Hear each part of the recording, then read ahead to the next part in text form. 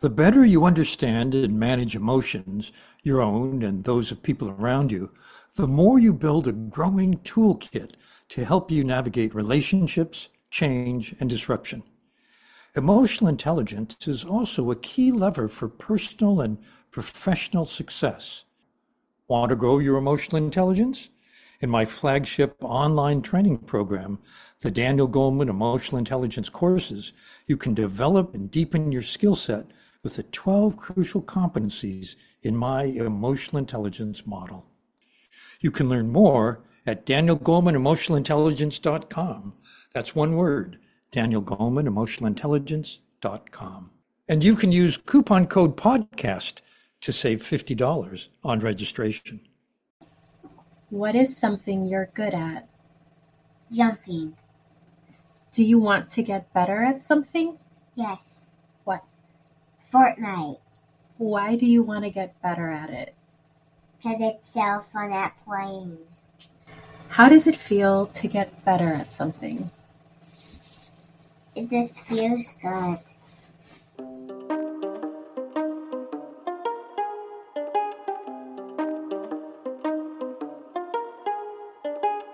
Hello, this is Hanuman Goleman. Hi out there. This is Elizabeth Solomon. Hello, everyone. This is Daniel Goleman. You're listening to First Person Plural, Emotional Intelligence and Beyond. This episode will look at achievement and what it means as an individual. We're talking to Sasha Dingle, who is, among other things, a fantastic athlete. Dan, the first question I'm curious about is when did achievement become a part of your model of emotional intelligence? And was it always called achievement, or did you call it by a different name in the early years? You know, when I started to look at the competencies that distinguish outstanding performers in the workplace and the best leaders, achievement kept coming up as one of the abilities that distinguishes outstanding performers. And so I incorporated it into my model of emotional intelligence when I wrote the book Working with Emotional Intelligence around 98. When we're looking in the context of sports or individual sports versus team sports, there's an aspect to the individual sport where if you are a biker, a mountain biker, you have to get out on the trails and practice, bust your ass, just learning all of the bikey things. I don't know. I'm not a particularly high achieving mountain biker, but although I love it, it's just not my achievement orientation. But then there are also the systems that support that individual. There are the sponsors that can give you the equipment that makes you a higher performing athlete. And there are the personal supports that support you emotionally, the love and the reassurance and you can do this, and then there's a coach that can help you with that drive and help keep your eye on the goal. These are all external systems, even for that individual sport.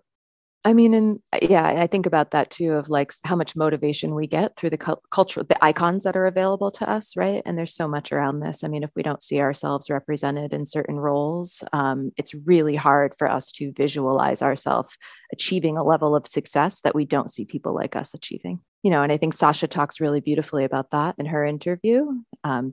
Growing up as a woman of color and doing competitive skiing in an industry that's predominantly white, predominantly male, and certainly caters to a certain socioeconomic bracket. Yeah, and you can look at any area, whether it's politics or business or sports, and that's really pertinent, having the models. This has been a beautiful part about the rise of social media, I think, and the ability for the people to sort of take exposure and storytelling into their own hands. If we think about how many more stories and role models are available to us. And I even think about just like all of the fashion brands these days that are focused on inclusivity of different body types, let alone different races and gender identities. And I've been thinking about that a lot because it feels like, especially raising a child, especially raising a girl, it feels so different from the world I grew up in, where there was like, just thinking about, achievement of certain beauty standards, there was a very kind of one single-sided definition of beauty in the 80s and 90s that I was exposed to. And when I look into media now, I see so much more diversity. And I think it's such a signaling of hope for me. I was reflecting a little bit about the pieces that are of personal achievement in my mind. And for me, it's broken down into these three parts. There's the motivation for it, which is like our vision or our mission personally, and what our goals are. And then that translates into influencing the conditions. However we might, if for an athlete, it's working hard to develop our skills. For an entrepreneur, it's getting the resources and the processes in place and the systems set up to get our product to market or whatever it might be, or get that venture capital, and then there's that third part, which is the outcomes, and that may or may not work. And we can have the best goal and we can do the best job we can with getting the conditions to be there. And then it just might not work how we want it to. And so there's this like working hard, but also not being attached to the outcome. And that allows us to continue to work. I mean, when we think that our goal has failed, if we aren't attached to the outcome of it, then we can keep working for the next goal. That failure or those conditions just become the bedrock for the next thing that we do. It's not a failure, it's just a step. And we get to build the next step from there. This could be a whole podcast in itself. This episode is our third conversation in our 3-part series on achievement, one of 4 self-management competencies in Dan Goleman's framework of emotional intelligence. An award-winning athlete and successful entrepreneur, Sasha is here to speak about her own experience of achievement. Sasha, welcome to the show. Thanks, Liz. I'm excited to talk with you today. Not only are you an athlete, something we kind of commonly associate with achievement, but you're also trained in mindfulness-based stress reduction. It's something that you teach through your business, Mountain Mind Project. You teach that to individuals, you bring that to organizations, and you're also trained in Dan's model of emotional intelligence. And when many of us were getting trained as coaches in this methodology, you were leading many of the mindfulness practices in our curriculum. And so I just want to name that because it was such a joy to sort of hear your voice every day and be in your presence virtually as I was getting trained as an EI coach. Oh, I appreciate that. Yeah, it's fun to merge, I think, the world of mindfulness and performance at work and performance in sport. So we have our own definitions of what it means to achieve. And I would love to just give you the opportunity just to say, how do you define achievement? How do you think about achievement? How does that word even land with you? Honestly, I think it's been the driving force in my life. I'm very proud of the year I won the Free Skiing World Tour, and not just that I won that series, but that it was a year of being on the podium to get there. So all the steps along the way. I'm proud of going to Vietnam at 23 to teach as a university professor straight out of college, and turning back toward a place that had been a part of my heritage, but I didn't know if I had a connection to. I'm proud of starting my own business at 27 and kind of training directors and managers in the hospital at a young age. I was 27 when I was working in HR, the interim business partner at the hospital. I like that there are a lot of different pieces of me that I've pushed to see how far I can take them. So to me, it's about excellence, but also I think really what it comes down to is it's about transformation and challenge. That's the part that feeds me, that it is a means to, it's sort of a pathway to constant growth and testing limits and maybe pushing them further. I love that because I always like to make the clarification that achievement isn't really just about getting things done for the sake of getting things done, but that there has to be a deeper motivation and sense of meaning there. And I would love to start to talk about achievement in the context of your athletic career and just have you tell us a little bit about your history as an athlete. Sure. So I started skiing with my family when I was 2. I started mountain biking when I was 8.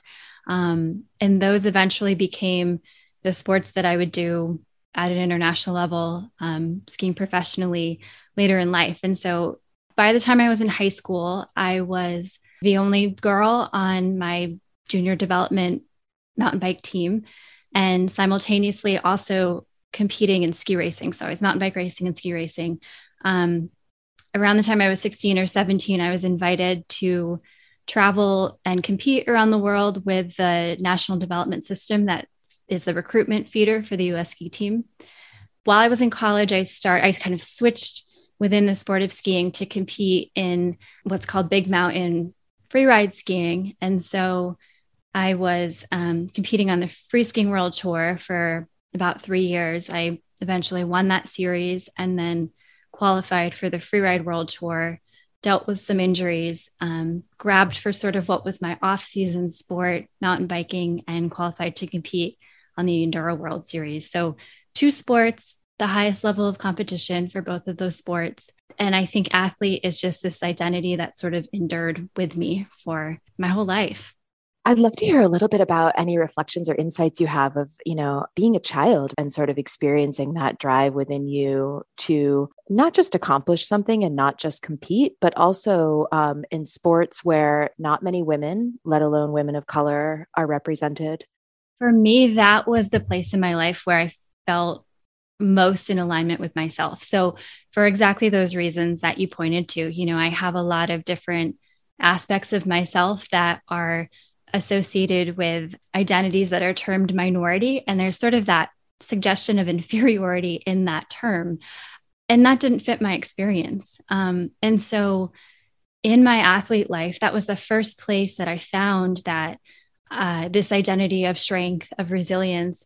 And so when I stepped into my skis or on my bike, in those moments, the way the world experienced me externally actually fit, which was a rare thing in other areas of life. It fit with how I experienced myself internally. So that felt like me at my most natural self.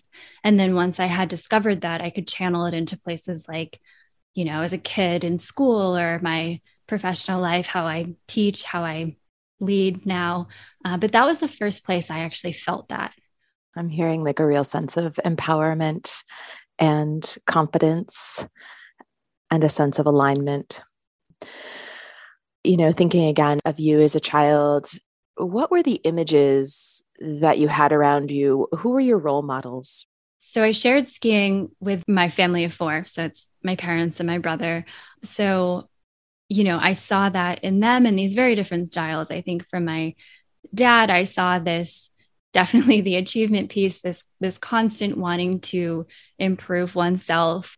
And in my mom, I just saw this fearlessness. And so my mom's side of the family are all refugees from Vietnam. They left like right at the very end of the Vietnam War. And she became a chemical engineer in the US. She also had graduated college early. So she was modeling this way in different places in her life and would bring me along to women in engineering camp. So that, her approach inspired me. And also this piece of recognizing too that, you could lose everything and it's still okay. That was also modeled in her. And I think that allowed me to have the risk taking that was necessary in achievement. And these paths of, trying to pursue something at a high level, failure is part of that, and risk is a part of that. And so I had a high tolerance for risk. I'm so curious about that, that tolerance for risk and that sense with like, ultimately, even if I fail, I'll be okay. I mean, it sounds like as a kid, you are already pretty brave, right? To get up on a mountain bike and to get up on skis. But I realized that, it's one of the things that hinders a lot of us from achieving is a deep fear of failure. I was like a 15-year-old ski racer, and, we would wear these skin tight spandex suits to go faster. Being told by my coach that if you ski afraid, you're more likely to get hurt, as we're being asked to go down a slope as fast as you drive down the interstate on your car. That was downhill ski racing. So I was adapting strategies, and I think I had to look to other areas of my life for what would work. I mean, no one taught me how to not feel afraid in the face of that. And so I think I always had a really strong relationship with the wisdom of my body and a really strong relationship with the natural world. And those are actually where I look to as my sources for inspiration. So in the moments where it was like, you're about to go really fast down the scary, icy thing, where could I put my attention that felt supportive? It was something I could feel in the movement of my body, or this beautiful view of the mountain. And there's nothing guaranteed when you're running your own operation. Performance anxiety, I think, is a common experience to anyone who is speaking in front of a group of people. And so I've realized that this actually, for me, never goes away. And that's been the main place where I grab from sort of this start gate ritual I would do, is before I have to speak in front of a group, because I'm still feeling that physiology of anxiety go through my system.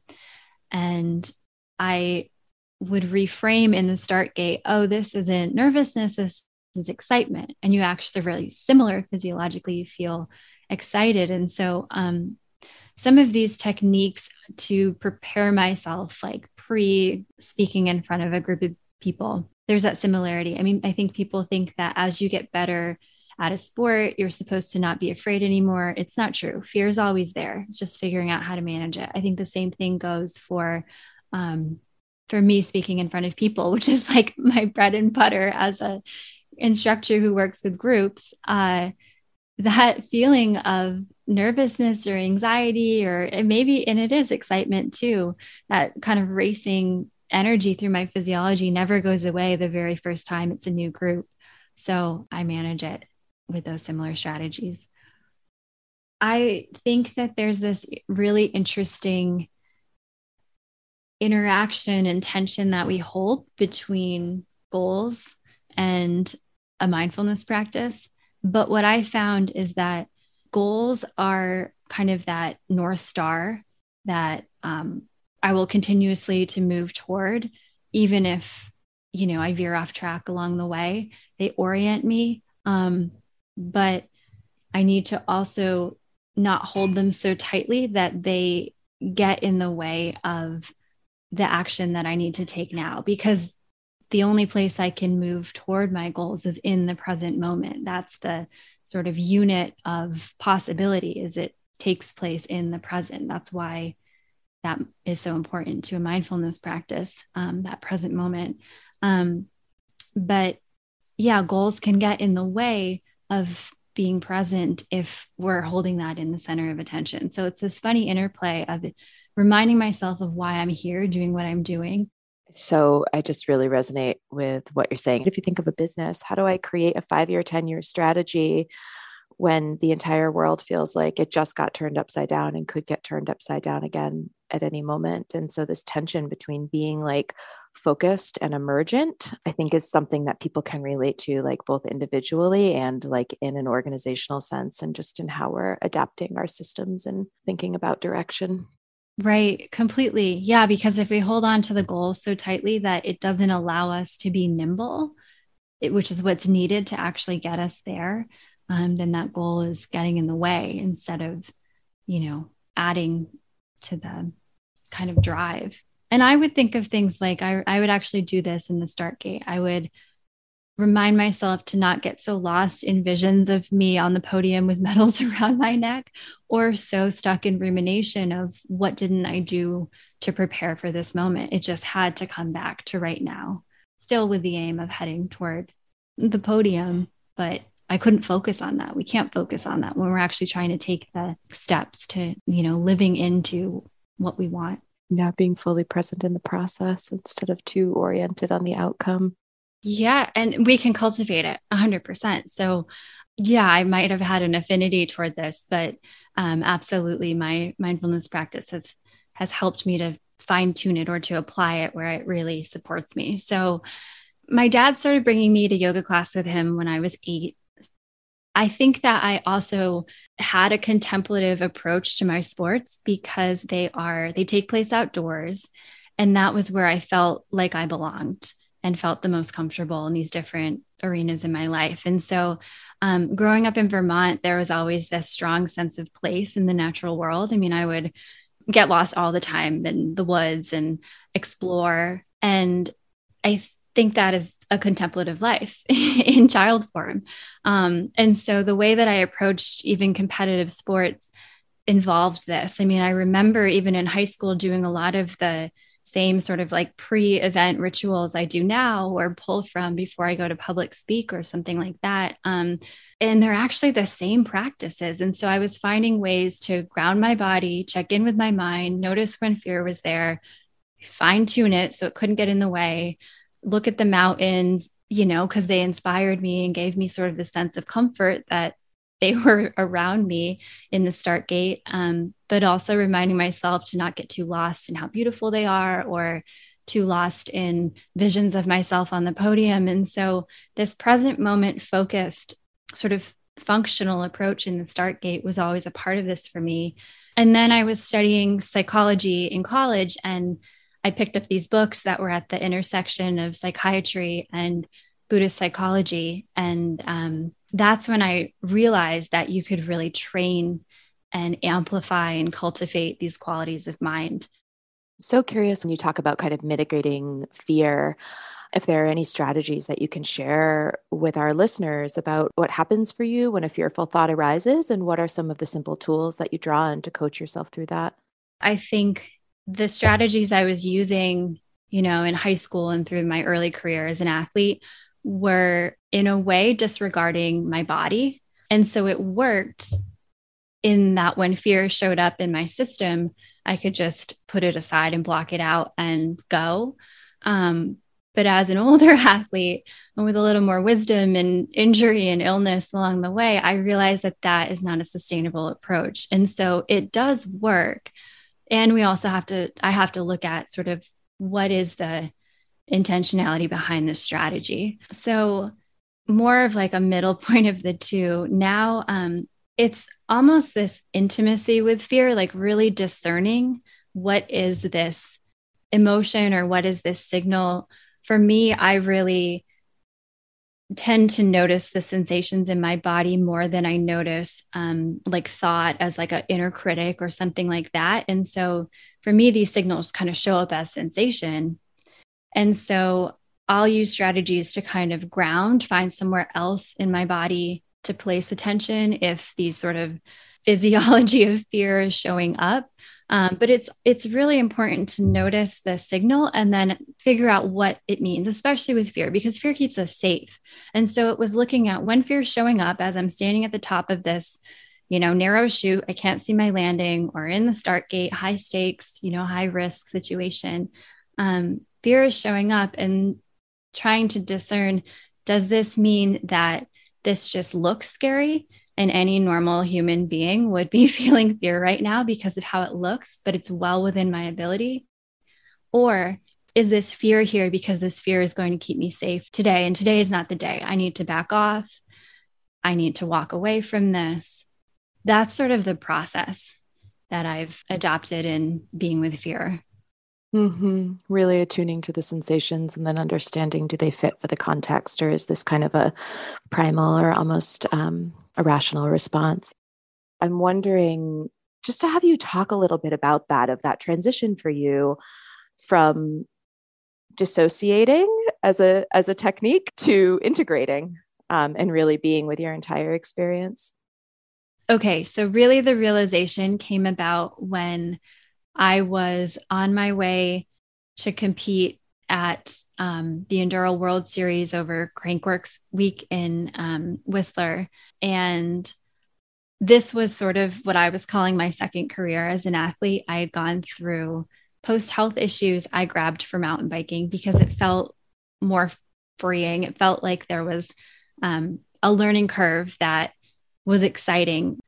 I was on my way to compete up at the Enduro World Series at Whistler, and I called my coach who was training me at the time, and I told her, I just realized for the very first time after 15 years competing at an international level that at the deepest level, I don't believe in myself. And so that was a moment that came out of this forced having to pull back from, my career as an athlete. And that's actually probably the lesson for me of looking at achievement and what feeds me, because this place of competition or this life of an athlete was where I had built my identity in such a strong way. It was where I found my belonging when I wasn't finding that in the human community or in other areas of my life. I held on to that so strongly. And yes, it was my strength of resilience so that, I could build my expectations so high and blow past others' expectations for me. But it was also, there was a flip side to that. I had to look at what was feeding that drive, even feeding that resilience and that sort of continuation of just keeping going forward no matter what. And when I really stopped and looked, it was these things like, I don't know if I'm enough. I don't know if I belong here. But like I had pushed that inner critic so far down, I really didn't even hear it. It's been an exercise in noticing that there is a voice that can say these things. It was so shoved deep that for me, this inner critic showed up in the form of sensations in my body. What started to become my reality was that the accumulated load over time had kind of reached a breaking point. So, and it was interesting that it took place right after probably the best competition season of my life. So I had straight out of college, I had got a Fulbright grant to go teach at a university in Vietnam. 23-year-old baby-faced professor, had no idea what I was doing, but I had always simultaneously I was competing on the Free Skiing World Tour, while going to college. This was the one year that I put competition on hold, went to Vietnam. And part of wanting to go was I had started to accumulate some losses in the sport. I had lost friends to the sport. And when I came back, I had a hunger for, knew what I wanted, was ready to come back to winter with a very clear idea of wanting to qualify for the Freeride World Tour. And so had the season of being on the podium every single event of the season, winning the final event, winning the title, getting this dream of competing, going to Europe, competing kind of at the top of the sport. And I guess there was this piece of sort of arriving there in a way and realizing that nothing changes. I think my dad even told me, don't forget to work as hard for this as you've been working all along. It was like there was no relief in a way. But the health issues were so confronting that, I lost like 20 pounds in the middle of ski season, all this weight and muscle I'd been building since I was 14, powerlifting as a young ski racer. So the drastic shift for me as someone who had always counted on my body, used it as my tool and depended on it, to suddenly not be able to depend on it. It was an identity loss. It sort of felt like a betrayal from my body. It was these lessons learned that I think most of us don't need to learn until we're in our 80s. And so that was the gift in how it shaped my trajectory with these lessons. But it was really hard.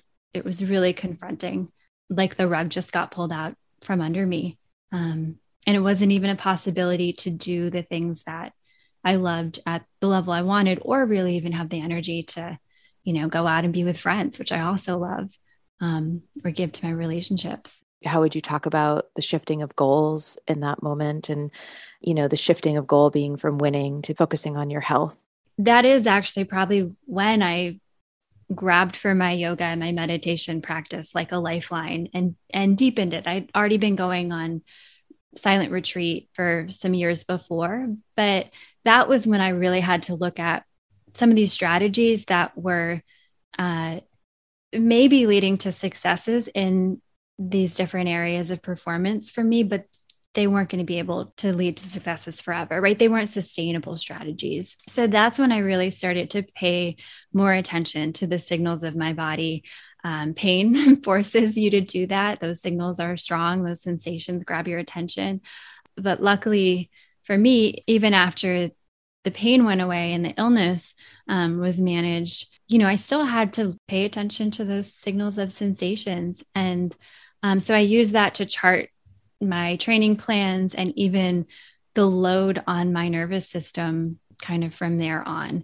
And it was a more integrated and kind of holistic approach to even training. Like, even if, because, our stressors don't compartmentalize to pieces of our life. It's not like if you're fighting fires at work all day, you can then just put that aside in the sake of like a training plan. I mean, that was maybe when I started to see it as well, is I was doing heart rate training, and I noticed that if I had a very stressful day at work, fighting fires, kind of constant change, I actually couldn't achieve my training goals, because the purpose of training as an athlete is to add a stress load to your system. That's just enough that it leads to adapting, but not so much that it leads to burnout or injury. And so, yeah, it led to just a more comprehensive look at what's the load that I'm carrying and how do I integrate this? I'm wondering, as you came to that realization that underneath this desire to achieve, right, underneath all the applause that you were getting for being resilient and winning awards and being on the podium, that there was this other sort of quality of emptiness or questioning of self-worth. What happened after that? For me personally, it shaped my career as an athlete to be something that actually had me performing at a higher level. And for me as a meditation teacher, it channeled this into the heart of what I teach. So I have really been gravitating toward the mindful performance enhancement, kind of around resilience and focus and flow. And so I got to channel all these lessons into some of the teaching that I was doing.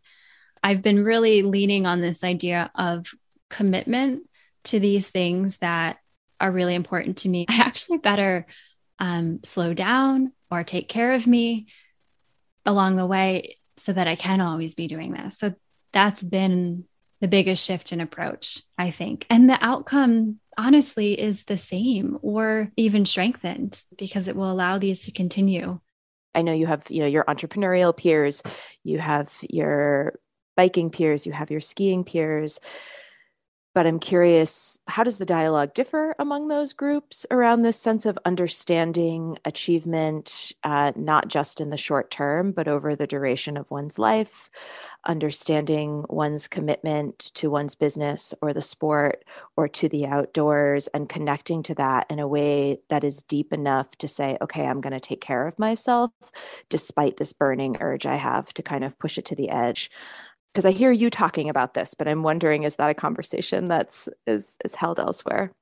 At a high level, I think that, interestingly enough, if we can sort of like foster the wisdom from this, I think athletes in some ways have an advantage, are like maybe one step closer toward understanding the process that's needed in a mindfulness practice, a meditation practice, because they're already familiar with training. And that's the same thing. It's this daily or ongoing exercise to build these capacities of mind. And so in a way, it's like if I'm working with a leader or a doctor and they, love to climb, or they used to play soccer when they were a kid, like we have a language there that I think actually really serves the training itself, because there's so much similarity. It's more abstract in a way, these concepts around training the mind. I'm interested in just talking a little bit about balancing that individual need to achieve with supporting a team, knowing that the team's achievement also matters and having to depend on other people as well. I've found that this played out for me in my ski life in that I kind of got used to doing it alone. Being in these male dominated spaces as one of the only females in both sport and work, I really just got used to depending on myself. But I think that earlier in my ski career, if I had seen the value of even having, a woman or a half Vietnamese or a brown woman at the top of the podium and the top of the sport, and the value of that for kids and others, that actually might have been a larger motivation that could have carried me through some of these challenging moments and dips in the sport. So that has been a big piece in me coming back and just realizing I am part of something that felt very individual and what I was pushing for and pushing forward, but has a lot of impact. And that actually feeds me to keep going. I'm wondering, how has that informed how you model achievement, who you feel like you are even modeling achievement for, right? There's a whole other pocket of society, namely women of color, for whom your achievements model something that helps them raise to their own desires and goals. Yeah, I've started to see that anyone who really excels at their craft provides an inspiration for someone else to find what is that thing that I really care about or want to take to that same level. Like, what is the thing that I'm made for? And so in working with athletes, I think that's a reminder to them of the value of an athlete. It actually is a contribution to society, I think, in this way that it models this drive and this commitment and this understanding around failure and challenge along the way that I think can ignite some really good motivations and wisdom applied anywhere. And so in working with clients, and especially with working with teenagers, I'm really looking for what is that place in your life that really lights you up, that there's a lot of energy around. It could be knitting, it could be cooking, it could be managing teams, it could be your sport life. And wherever we can find that place, those were not teenage examples, then I went to adults, but wherever we can find that place, especially important to foster early, then we can amplify that into these other areas of life where maybe it's not showing up as much, or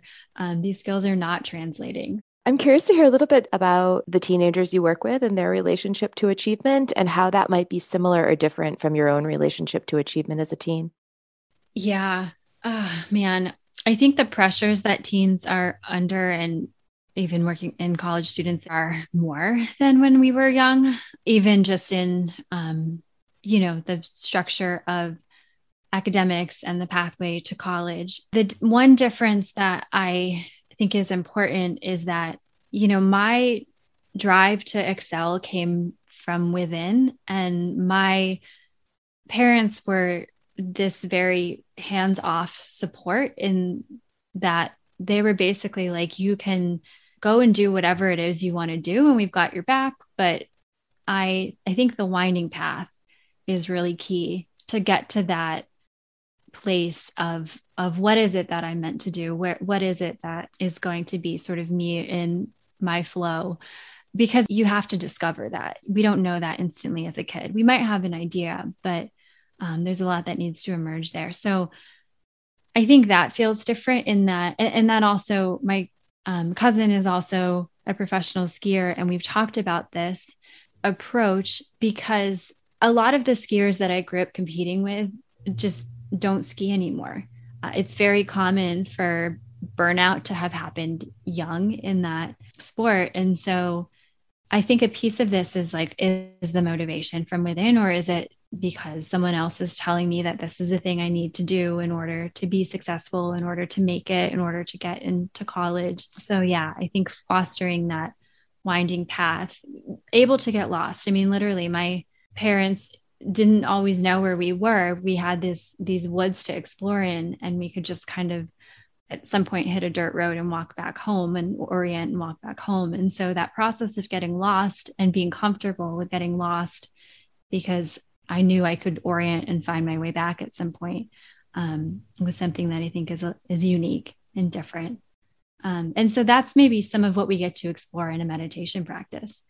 We explore, we get lost, we don't know why something's showing up. And then we have a conversation and maybe we start to inquire and piece the threads together. I love that. I actually want to hear you say a little bit more about that. Yeah. I mean, I think I'll lose my credibility with any teen clients to say this, but yeah, I mean, I think for me, social media is something that I have to manage and keep some distance with and some parameters around, because I think that, I mean, I grew up with like not really even TV. As an adult, I don't own my own TV. You know, I'll have it when the house I share with my partner has it or a roommate has it, but I've never really gone and bought my own TV.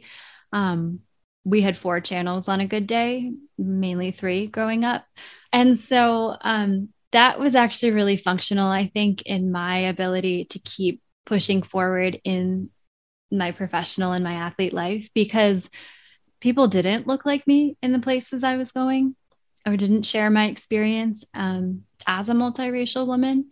And I think had I seen the reality of how uncommon that was or infrequent it was that I was seeing someone who looked like me represented, maybe that would have sunk in. But because I wasn't even seeing that, I could keep just being me, moving forward in these places where it was uncommon to be at the time. So I do really think, I mean, I even see myself do it now. I really try to curate what I'm consuming in the form of social media and media in general. And what is the impact?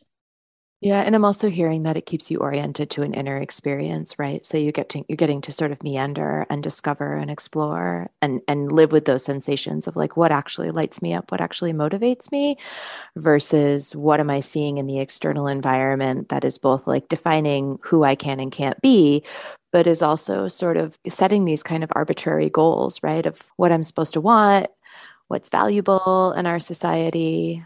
Yeah. I mean, we need those role models and those relationships that we can gain through social media and media in general for inspiration and creativity.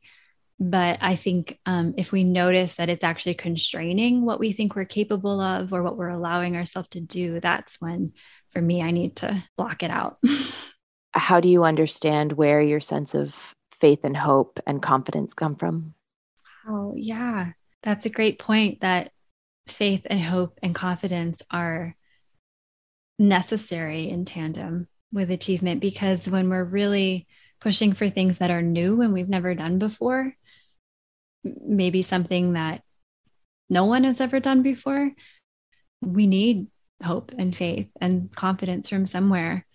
I think that for me, it came from this desire to get to feel like me, to have these places where I could actually, like I explained before, just kind of tap into some of these things that I knew I was capable of, but society perhaps was not agreeing. I think hope and faith also came from just like the value of the constant path of transformation that is this quest for achievement. I mean, I really found the value of competition to be how frequently I had to come up against challenges. And we know that, you know, challenges are the moments that transform us in our life or make us have to grab for these capabilities that we might have not even known were possible in us, or learn new skills or pivot and head off in a completely different trajectory. And the reality of an athlete life is you are facing challenges every day. That's what a training plan is. That's what competition is. It's a purposeful load of challenge that's just enough that you can transform and adapt. Yeah. So there's just like that feeling of transformation to me feels like a source of life. Like it's just, there's so much vitality there. A lot of purpose there. It's like I'm living as long as I'm continuing to pivot and stretch and strengthen and rest and heal. I mean, because that is a part of that process as well that athletes know well. It's like our rest days are built into our training plans. That's one thing that's different from my professional life or most professional lives. A lot of us as professionals, it's like we are having to achieve at the highest level all year long, all day long, all year long. And athletes actually have rest months, or you do a big push in a workout and then you have a rest day built in. And so I try to remember that as well in my professional life, to build in those moments for renewal and rest. Sasha, tell us what you're working on now. Yeah, so I just came back from 10 days of a film project. So a weather window for a ski film called Nexus. It's an all-women ski film. And I have a segment with my cousin, Kristen Norman, and we're telling the story of our moms both coming to the US as Vietnam War refugees, falling in love with skiing, and then passing it on to us, and how we're taking that gift of that love of skiing kind of to pay it forward in the different ways that we're shaping the ski industry and greater impacts as well. When will people be able to see that film? When is that due for release? So that'll be premiering in fall of 2022. Looking forward to seeing that. Thank you so much, Sasha. This has been such a wonderful conversation. There's so much incredible wisdom in here. And I just want to thank you for joining us today and speaking so beautifully and eloquently to your first-person experience of being an achiever. Absolutely. Thanks for giving me the opportunity to do it.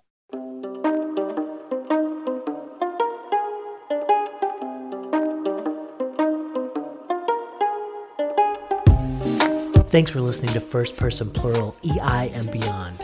Remember that Dan Goleman wants to hear your questions at keystepmedia.com/askdan. That's keystepmedia.com/askdan. While you're there, follow us on social media and sign up for our newsletter. And be sure to tune in next time when Daniel Goleman talks conflict management with psychologist, best-selling author, and professor George Kohlreiser. George has an interesting background. And I've been held hostage 4 times myself. Join us to hear what he learned from those experiences. We care about supporting you on your EI journey and helping you to bridge the gap between theory and application. That starts by better understanding you and the resources you're looking for. If this resonates with you, please take our Audience and Emotional Intelligence Insight Survey. You can find it at keystepmedia.com/EI survey. That's keystepmedia.com/EI survey. We promise to take your insights to heart. You'll make the show better. You'll have our deep gratitude, and we'll give you a free copy of the Leading with Empathy ebook, a collective guide that explores different applications and facets of empathy. This show is brought to you by our co-hosts, Daniel Goleman, Hanuman Goleman, and Elizabeth Solomon. It's sponsored by Keystep Media, your source for personal and professional development materials focused on mindfulness, leadership, and emotional intelligence. Special thanks go out to Mateo, whose voice you heard at the top of the show, and to today's guest, Sasha Dingle. For guest bios, transcripts, and resources mentioned in today's episode, check out our episode notes on our website, firstpersonplural.com. This episode was written and produced by Elizabeth Solomon and me, Carrie Seed. Audio production by Michelle Zipkin. Episode art and production support by Bryant Johnson. Our theme music is by Amber Ojeda. Until next time, be well. If you enjoyed today's episode, please rate our show and submit a review. It helps us spread the word about the show. If you want to go the extra mile to support our show, you can become a patron. For as little as $5 a month, you can get exclusive access to extended interviews and behind-the-scenes content. Sign up at patreon.com/firstpersonplural.